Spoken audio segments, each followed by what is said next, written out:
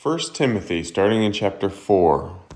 He really shifts from where he was. He finished the last chapter talking about the mystery of godliness, and now he starts talking about what will happen, at the end times. He says, "Now the Spirit expressly says that in later times some will depart from the faith by devoting themselves to deceitful spirits and teachings of demons, through the insincerity of liars whose consciences are seared, who forbid marriage and require abstinence from food that God created to be received with thanksgiving by those who believe and know the truth. For everything created by God is good, and nothing is to be rejected if it is received with thanksgiving, for it is made holy by the word of God and prayer." Well, this might sound familiar to us. Devoting themselves to deceitful spirits and teachings of demons. So we have a lot of strange philosophies these days that are ruling people, swaying crowds. And they're, led by the insincerity of liars. We see a lot of that. Forbidding marriage. We see a lot less marriage, and then marriage the way it's supposed to be being corrupted. And then requiring the absence from foods that God created to be received with thanksgiving. So you see this everywhere. There are all kinds of fads of people acting like this food or that food is bad and people stopping. But more so, you have a big push in the world. I don't know if it'll gain enough steam that they're really trying to make us do it. But you have a lot of people, Green New Deal and movements to stop the eating of meat. So it's interesting to see these things kind of coming about in our time. Some departing from the faith. Of course, we've talked about that recently. We've seen that here for the last few decades. And again, I think it will happen in greater measure. So Paul tells Timothy, if you put these things before the brothers, you'll be a good servant of Christ Jesus, being trained in the words of the faith and of the good doctrine that you have followed, having nothing to do with irreverent, silly myths. Rather, train yourself for godliness, for while bodily training is of some value, godliness is of value in every way, as it holds promise for the present life and also for the life to come.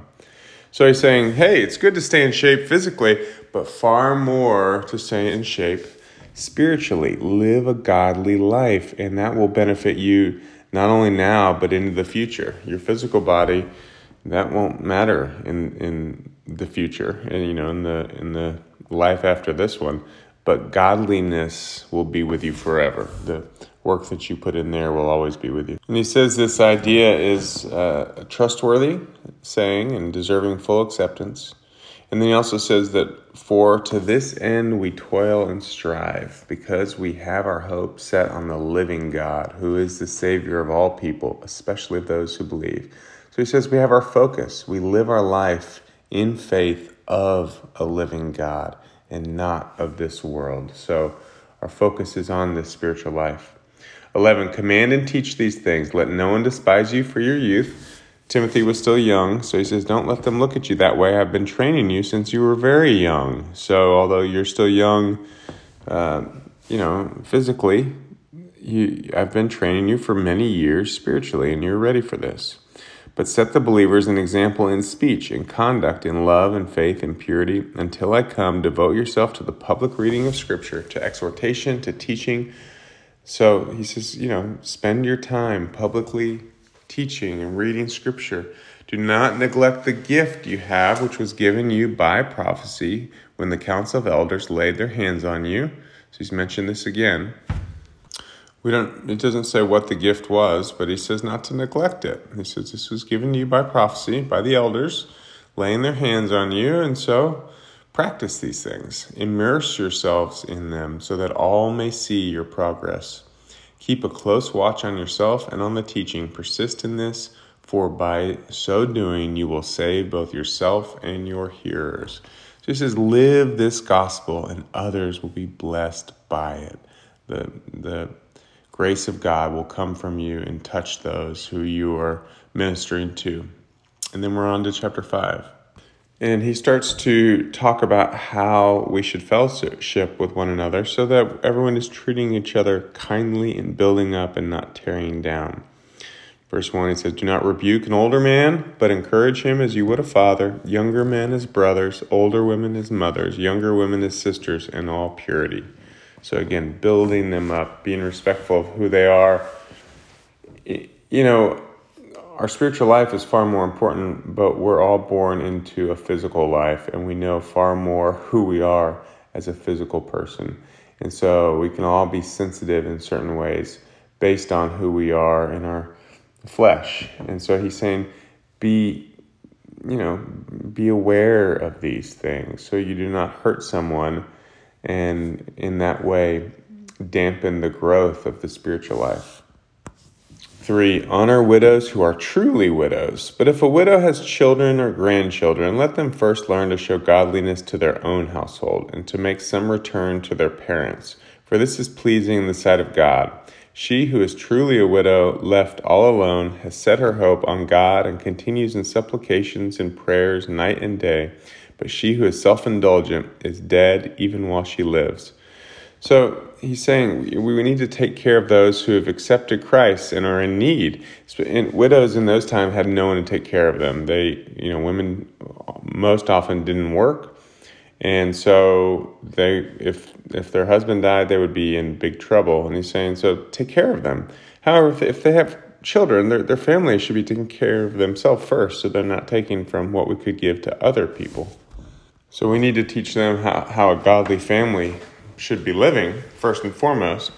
However, she who is truly a widow, left all alone, has set her hope on God. So for these widows who they've come into Christ, they're believing in God, and they have nothing, we need to help take care of them. We need to be God's hands and feet for them.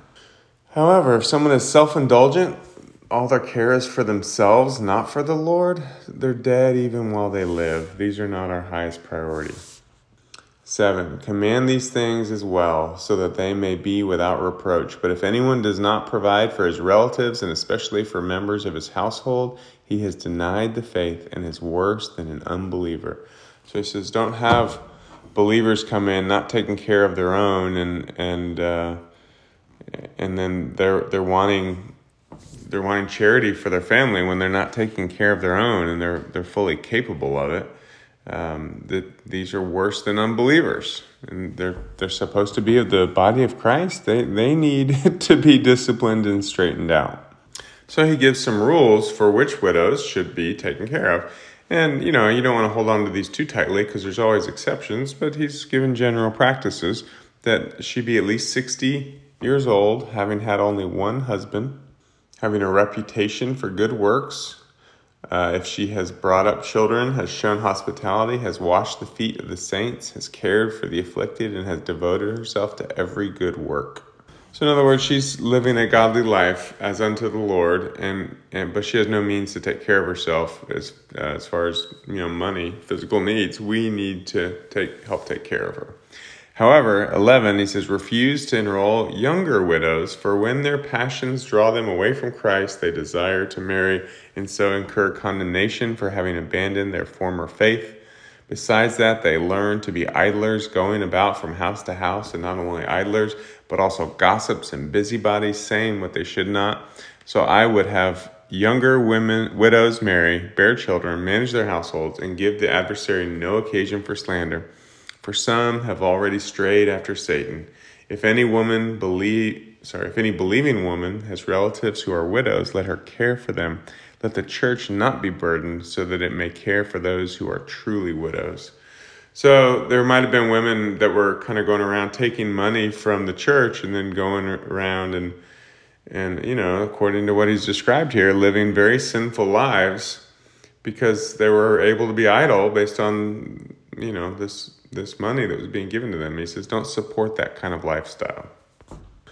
17, let the elders who rule well be considered worthy of double honor, especially those who labor in preaching and teaching. For the scripture says, you shall not muzzle an ox when it treads out the grain, and the laborer deserves his wages. Do not admit a charge against an elder except on the evidence of 2 or 3 witnesses. As for those who persist in sin, rebuke them in the presence of all, so that the rest may stand in fear. In the presence of God and of Christ Jesus and of the elect angels, I charge you to keep these rules without prejudging, doing nothing from partiality. Do not be hasty in the laying on of hands, nor take part in the sins of others. Keep yourself pure. No longer drink only water, but use a little wine for the sake of your stomach and your frequent ailments. The sins of some people are conspicuous, going before them to judgment, but the sins of others appear later. So also good works are conspicuous, and even those that are not cannot remain hidden. So backing up, he says, be respectful and bless the elders, especially those who are preaching and teaching. He quotes the law of Moses, you shall not muzzle an ox when it treads out the grain, and the laborer deserves his wages, saying that these should be taken care of by the body. Do not admit a charge against an elder. So he says, don't let people slander the elders. If multiple people are coming forth saying he did something, well, then you need to listen to it. Elders are not above reproach. But the enemy might want to attack the elder through some person willing to go that way, so don't even entertain that. He says sinners are to be rebuked. This is not so common in today's churches. He says, so that the rest may stand in fear. He says, we need to be a holy people, and so rebuke the sinner. Paul says, these are serious things I'm telling you. I'm telling you these things in the presence of God, in the presence of Christ Jesus, and of the elect angels. So these are not small matters, I'm telling you. And he says to keep to this way that I'm telling you. Don't prejudge what you think is right or wrong, but if it's according to this way that I'm teaching you, live according to this way. Do nothing from partiality. He says only lay hands on someone when the Spirit of God is leading you. Don't be quick to do so. And stay out of the sins of others. Keep yourself pure. And he had earlier in this letter, he had said, warn against drunkenness. But to Timothy, he says, you need to drink a little wine for your stomach every day. And he finishes this chapter saying, some people's sins are obvious, some show up much later. Just, be aware and wait on all things. He says, in the same way, good works are the same. Some are obvious, some are hidden. And then we're on to chapter 6. And this first part is about slaves. And again, I think this is, since there's not a lot of slavery, I doubt there's a slave listening to this or a slave master listening to this. So I think it's better to think about this in our purposes as employer or employee. So I'll read it that way. Let all who are under a yoke as an employee regard their own employers as worthy of all honor, so that the name of God and the teaching may not be reviled. Those who have believing employers must not be disrespectful on the ground that they are brothers. Rather, they must serve all the better, since those who benefit by their good service are believed and beloved. So he says, realize that the spiritual nature of all relationships. Don't disrespect your employer or your employee. And he didn't say that, but he says it elsewhere. And do your work as unto the Lord. And then Paul begins to exhort him, saying, teach and urge these things. He says, if anyone teaches a different doctrine, he doesn't agree with the Lord Jesus. It's not in accords with godliness. He's puffed up with conceit and understands nothing. He's getting caught up in quarrels and words which produce nothing. Envy, dissension, slander, evil suspicions, constant frictions among people who are depraved in mind and depraved of the truth, imagining that godliness is a means of gain. But godliness with contentment is great gain, for we brought nothing into the world, and we cannot take anything out of the world. There's quite often in this walk where we simply rest in the Lord. And we know He's promised greater things to come, and we're excited and looking forward for those things, that growth. But an important part of the way that He has us grow is to be still, to wait on Him. Be still and know that I am God, He says. That we, through this process, we have endurance, patience, long-suffering worked out in us. Those are godly character traits. And how do we develop them? By waiting on the Lord. And so sometimes, that is exactly what is called for. We continue to pray, we continue to worship, we continue to study, we continue to share in fellowship. But we know that there's other things coming, and we simply wait on Him. Might be days, weeks, months, or years. It might be many, many years, but we wait on Him. Who is the one who's the father of faith? Abraham. He waited many decades.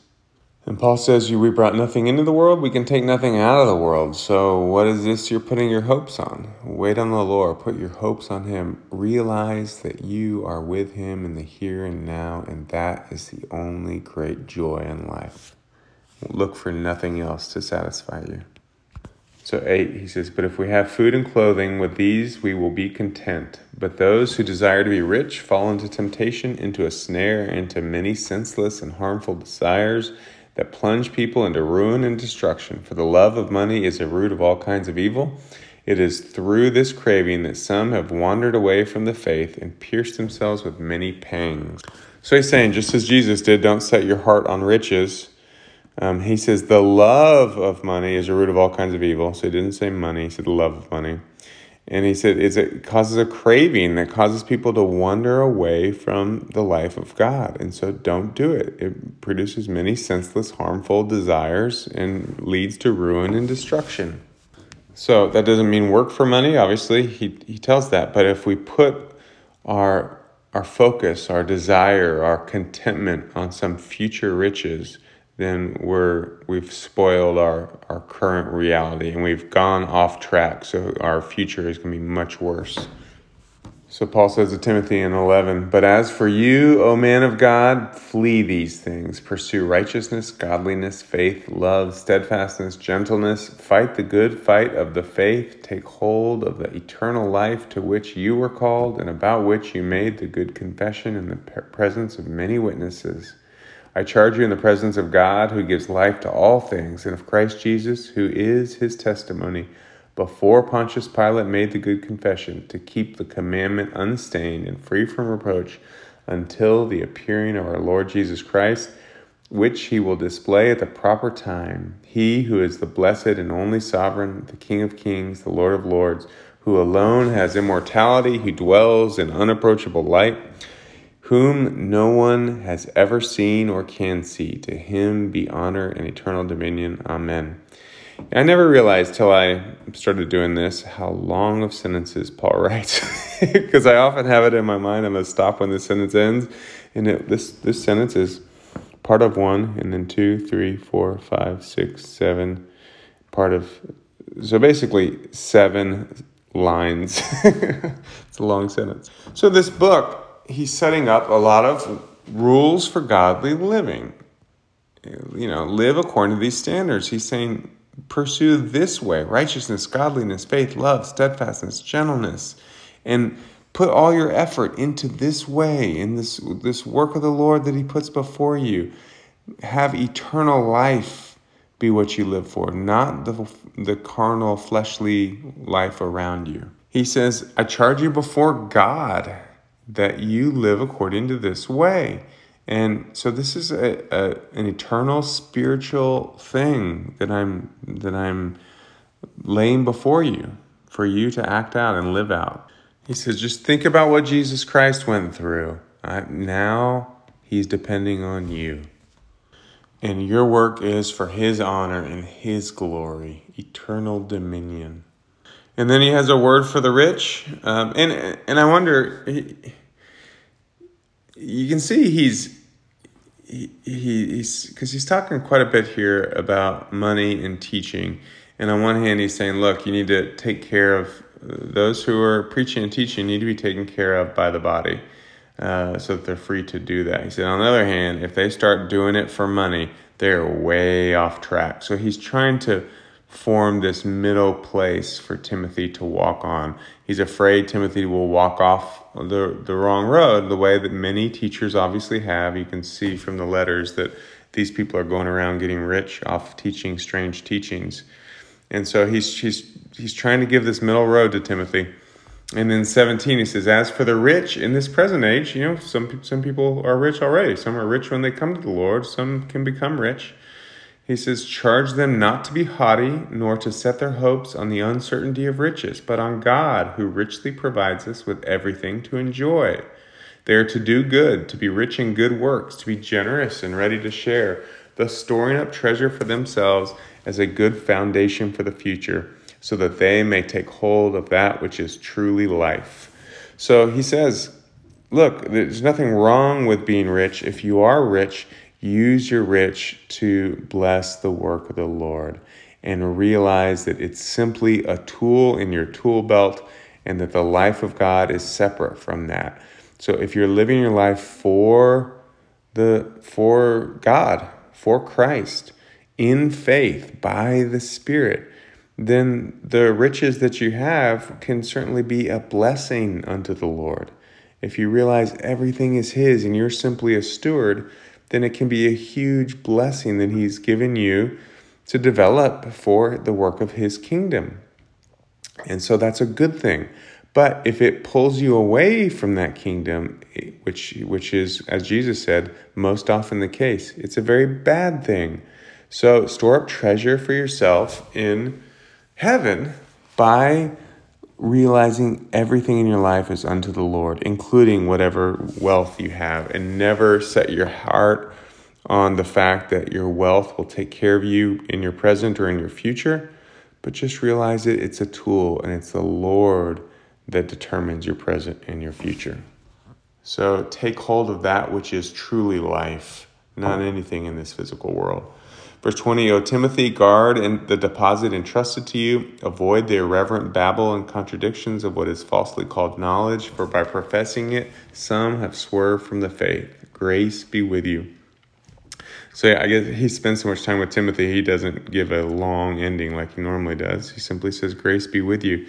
But he also says, guard the deposit entrusted to you. So this life of God, regard it as serious in your life.